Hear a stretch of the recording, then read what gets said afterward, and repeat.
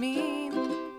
Writing code without build tools, it's still a thing. It's kind of refreshing. I encourage you to try. In a world of dev tools, we're talking about why. Wow, my ukulele is so out of tune. No one will notice, I'm sure. Welcome to Toolsday, a podcast about tech tools, tips, and tricks every other Tuesday at 2. I'm your co-host, Yuna. And I'm Chris. And today we're talking about Toolless Toolsday. We got there. Don't worry. Yeah, that was pretty good. Yeah. We're talking about writing code without using dev tools and just, using native web Shenanigans. Links. Yeah. Listen, I've been having a lot of fun doing this lately. I think that JavaScript and CSS has evolved also a ton in the last 5 years and has allowed us to do a lot of things that we used to only be able to do with build tools and frameworks and processing tools and engineering and build environments. Wow, what are my words? Maybe I was out of tune in that intro song. I definitely was out of tune. Well, let's just not talk about it. You know what? It was fine. Great. It was wonderful. I've had better weeks. Before we get too far into it, I want to thank our sponsor. Our sponsor this week is Datadog. Datadog provides real-time monitoring for cloud-scale environments, unifying metrics, distributed traces, and logs into one platform.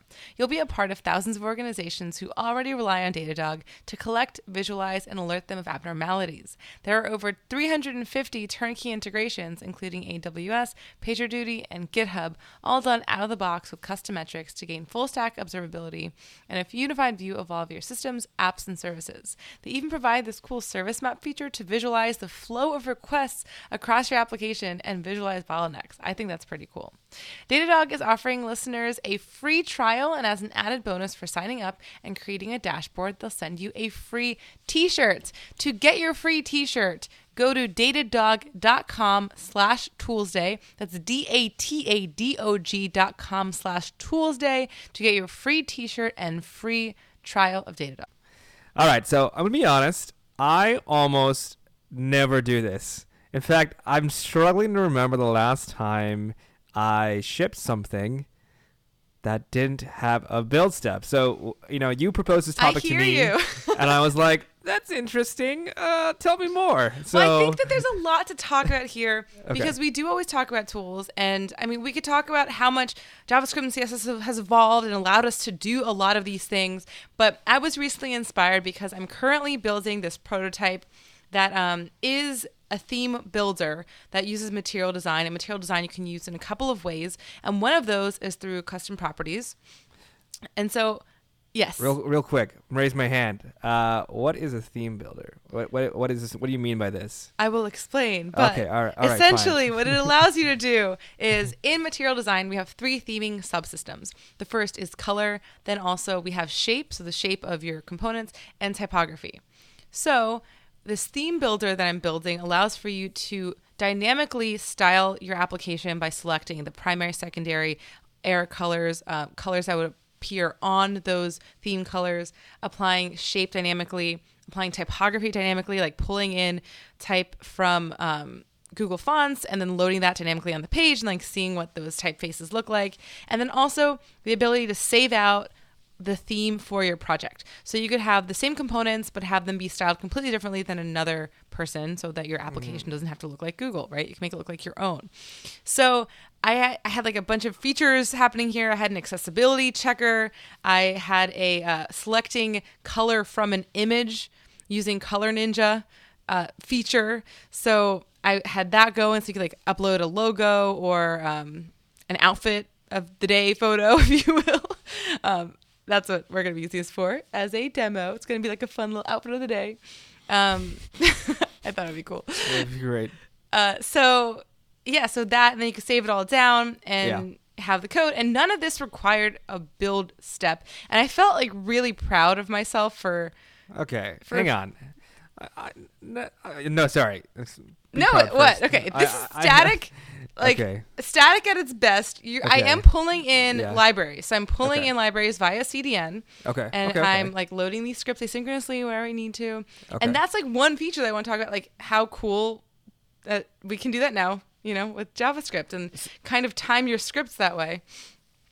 So I guess for me, like, what was the motivation to not use Webpack or Parcel or one of those things? You just never saw a need for it, or? Well, okay, I wanted to create an easier tool for people to then take and build on top of. Okay. Currently, we have a theme builder that does use Webpack, and it uses like a whole build process because SAS is required for the majority of theming in MDC, which is Material Design Components for the Web. And so I wanted to see how I could provide the service in the least complex way, lower that barrier to entry. Okay. And so I thought if I could build this in a way that's completely static, doesn't even have a package.json, and is just usable when you throw it on your page, it like very much felt like a hackathon, like when you would be pulling in things. And so it just reminded me that you can totally build this way, and CSS has evolved in so like many beautiful ways. Like custom properties really enable this, like dynamic theming on the page, and even JavaScript with JavaScript modules. And so I just thought it was really cool that you can still do this in an application. Like it's not impossible. I think people forget that they can do that. They forget that, you don't have to start with a React starter kit. I was listening to the Shop Talk show, and Chris Collier recently did this for one of his meetups where he just built a website with just an index.html file and some CSS files, and people were confused on how to run it. And I'm like, oh yeah, I feel like you're right. We have gotten to this point where we're so used to reaching for our tools. This is a Toolsday show that sometimes we forget that we don't always need them. Yeah. I recently shared like the repo with my coworker, and I was like, yeah, you just open the index. You just double click on it. He's like, what? It kind of felt super cool and vintage, but I mean, I wouldn't be able to do this now without the advances in web like code. So what were some browsers have enabled us? Yeah. So what were some of the cool advances you kind of like, not that you discovered, but like you were thankful for? Yeah. It's almost Thanksgiving. One thing I didn't realize before doing this was that imports work with CSS, and you can also import like external style sheets. Because that's how you get Google Fonts if you're using the @import. But like I hadn't thought of it to do that before. Okay. Also, I'm usually using some build tool, like whether that be Post CSS or SAS when I'm writing CSS code. But you can, import different various CSS files and have them be very modular without any additional tooling. JavaScript was a little bit harder because you have ES6 modules, but I kept running into like weird CORS issues at points with ES6 modules, and you have to like make sure that you have like specific namespacing of your files, and also it just is a little bit more complex to get it modular, which I don't really understand why you can't just import things like you can with CSS. I mean, you probably can, but they have to be built a certain way. There's actually a CDN that I found a while ago. I haven't tried this myself, so no promises on its actual quality or not, but there's something called Pika CDN, and it's made by the same people who made Pika CLI, which was like a Webpack competitor, and the Pika CDN, their whole shtick is that you can import in ES modules just by saying import, React from cdn.pika.dev/react. As long as the module ships an ES module, so actually React's a bad example because they don't ship ES modules, but like a Preact ships an ES module. So if you want to bring in Preact, all you say is import render from CDN. So in your index, you would just import Preact via a CDN link, and then you can use it with your JavaScript that you're also importing. Yeah, you have to put it inside a script tag. I love this. It's so fun. So I did this too. I used a package for the contrast checking. I think it was Tiny Color. Okay. I can't quite remember. And I also used a package for the color picking. So it like picks a primary color from an imported photo. And then I was just using file system, like just regular file system Regular calls. old Regular old file system, and like saving down the CSS, building a file, like all of this is just standard vanilla JavaScript, and that was super cool to be able to do that. And also I learned that you can import JSON data like as a separate script file and then use that JSON inside of a JavaScript file. You can import local JSON. Yeah. So what what's I the did syntax for that? You just have a JSON file. So I had a JSON file that was all of the Google fonts that I wanted to have randomized in my page. Okay. And then I was able to pull that in the JavaScript. If I had it included before that JavaScript file where I had like all of my code. So you do have to order things properly, and you can use like async and defer when you load your JavaScript. But for things like that, you have to make sure things were sort of arranged properly. Yeah. But it was just so seamless. Like that you were like, wow, yeah. witchcraft. I had to Google all these things, and they were very basic things, but it's just I didn't know if you could do that without dev tools. Yeah. Like I didn't know, but you can do a lot. Now, a question for you. Have you ever used something like codesandbox.io before? I've used a lot of things like it. So I'm assuming it's not like Glitch or like it's JS Sandbox kind or of CodePen. It's like those things, but a little bit more because it has the entire workspace inside of it. So you have a file system inside of it. It's like Cloud9 IDE, if you've ever looked at that before. Glitch has a file system, and it runs a server for you. I haven't used Glitch in a while. Glitch is cool. I mean, I've been using it a lot lately, and it provides all of that for you. And there's a console and everything. And yeah, so CodeSandbox is the same, and you can actually deploy, via Now or Netlify. Oh, cool. To things. Have you ever looked into those things and saying, you could hypothetically use a package system powered by Glitch or something, versus just index HTML. I'm just like, I have an instinct. Like, I just need my tools. That's like no, totally. And so the first theme builder that my team had built was built using Webpack and all that, but it was already set up for you. So the whole idea was education for designers and developers about how to theme. And some of the biggest issues with converting that into real usage was that there was this entire build process that was required.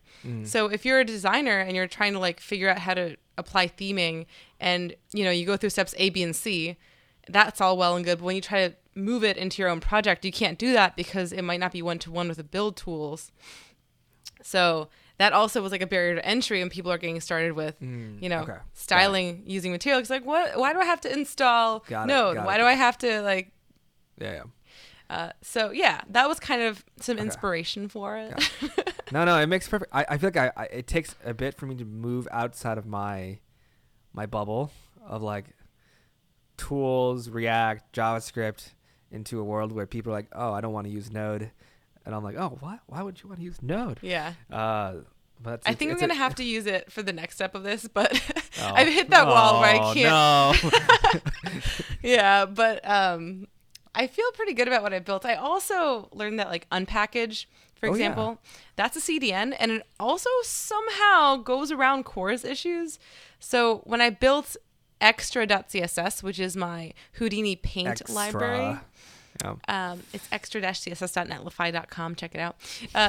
What I did was I used the Unpackaged CDN to host the worklet. And so if you as an end user want to use any of these Houdini worklets on your website, all you have to do is pull it down via the CDN, and then you can use it in your CSS. And it goes around like all these CORS issues, which Houdini has because it's a worklet, so it lives outside of your main thread, so it has to be secure. And the Unpackaged CDN fixes all that stuff. Okay, so I imagine it's hosted in a secure platform, and so it's just like, you're good to go. Yeah, you like pull it down by HTTPS and stuff. I haven't looked at Unpackaged for a while. We actually used to we used Unpackaged from Carbon for a bit when we were like, you could just spin up a prototype using Unpackaged, and it's been a few years, and now looking at their website, and they actually like broadcasting, you can just bring in React. The UMD file via Unpackage, and then you're good to go. Or so you can do that. Yeah.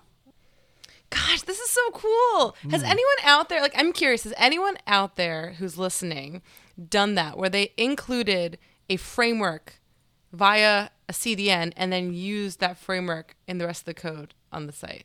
And also, why did you do it if you did?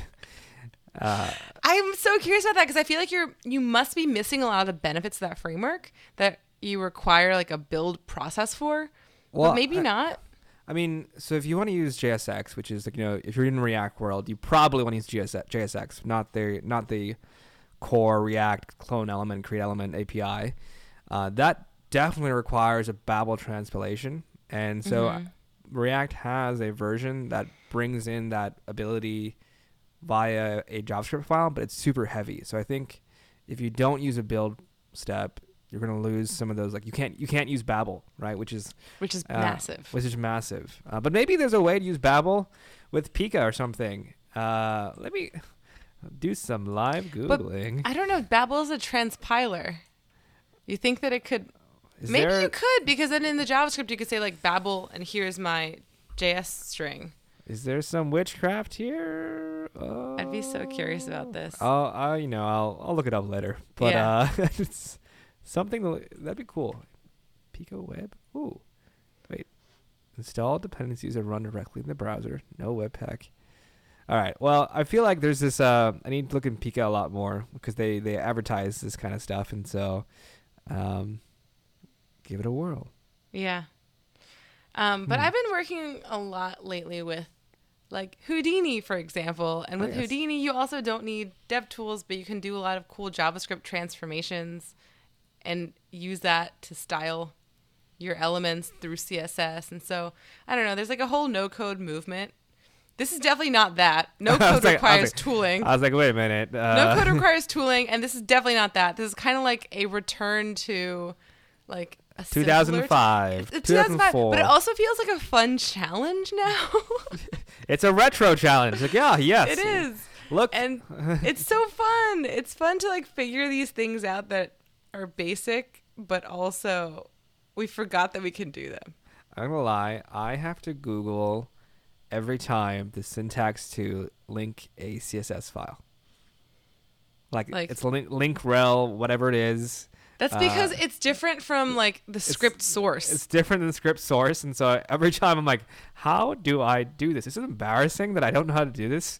I'm sure there's a reason why they're not the same like attribute, but it's frustrating that they're not because I hear you.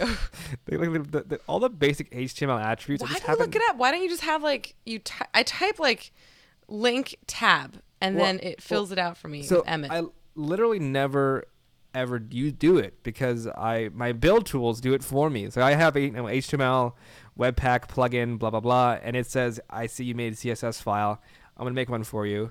Or I'm using Emotion or CSS and JavaScript, and so it does it for me too. And so I haven't thought about it, but like sounds so fancy. It's it's just the life we lead now. I feel like when you're doing some like educational content, like I've been doing lately, having everything kind of more vanilla and very commented out really helps with understanding, and also just transitioning that code into something that the other person can use within whatever they're working on. Yeah. Because it's just imports and it's vanilla. It's great. Wow. So I just want to challenge you all listening today to try it and to remember Neopets. Remember Neopets. Remember your pet pages. Yeah. They were the good times. You remember your MySpace Remember page? your MySpace. Yes. I had a dope MySpace layout where I was not only learning to code at the time, I was also learning Photoshop, but like Jasp Paint Shop Pro. And I remember I Photoshopped a tree coming out of my hand, and I thought that it was really cool and like meaningful. I was part of a lot of graphic design forums back in the day, and they all had this thing called a signature, right? It's image signature at the bottom of your post. This has nothing to do with Toolless, but no, we just wouldn't have and like you learn Photoshop to make these SIGs, and then on Neopets you can sell them. It was great. It was a big thing. Listen, I learned Photoshop so that I could Photoshop emo lyrics on top of photos of myself that were heavily edited. Did you have an Image Shack or a Photobucket account?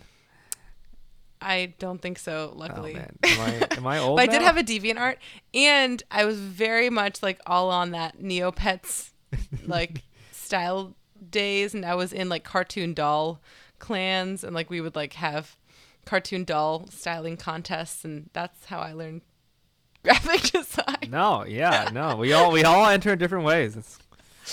I was also in a Dragon Ball Z clan. I hate that they were called clans at Neopets, but it's what they were called. They're still called clans all over the place. Yeah, but I remember I was in a Dragon Ball Z one, and that was dope. And I made some rad graphics for that I also linked up to my GeoCities site. And you're like, yes. Oh god, GeoCities, These are Angel good Fire. tools. Good We tools. need a modern GeoCities. Is Netlify the modern GeoCities? Definitely not. I mean, you can drag and drop stuff onto it, can't you? What? Am I can- missing a big yeah. Netlify feature? Yeah, you can just literally drag a folder of static files. No. That's not the same. GeoCities, you had a site builder tool. You had backgrounds that were preset. Oh, I never did that with GeoCities. What? You didn't use the tools, the GIFs that they had?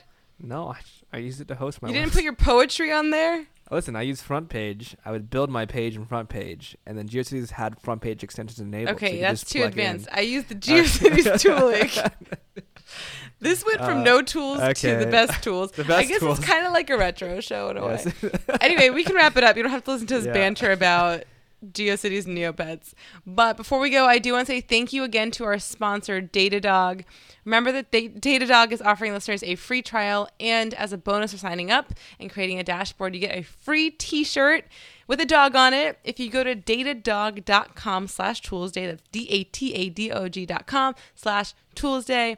They're rad. Also, Webflow is rad. They sponsor us on Patreon. Thank you for doing that. We appreciate you. And we appreciate you for listening to our show. And we will see you next time. Bye, y'all. Bye.